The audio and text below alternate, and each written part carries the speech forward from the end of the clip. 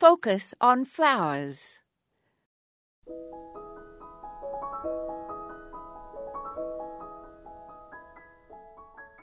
Common names of plants vary greatly.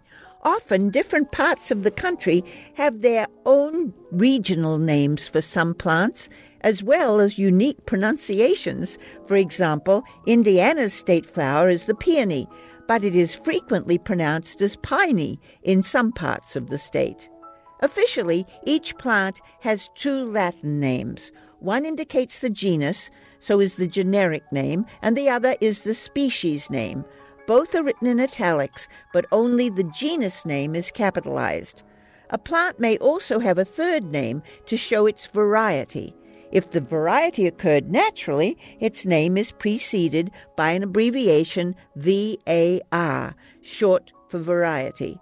However, if the variety involved human intervention, it is known as a cultivar, or cultivated variety, and the abbreviation is CV, lowercase, followed by its name in single quotes. A multiplication symbol indicates a cross between two species, resulting in a hybrid variety of a plant. A genus is a group of closely related plant species, and the plants must be similar in structure and remain the same in successive generations. They present not only a past but also a future of being similar. The plural of genus is genera, and all of the plants in a genus are closely related.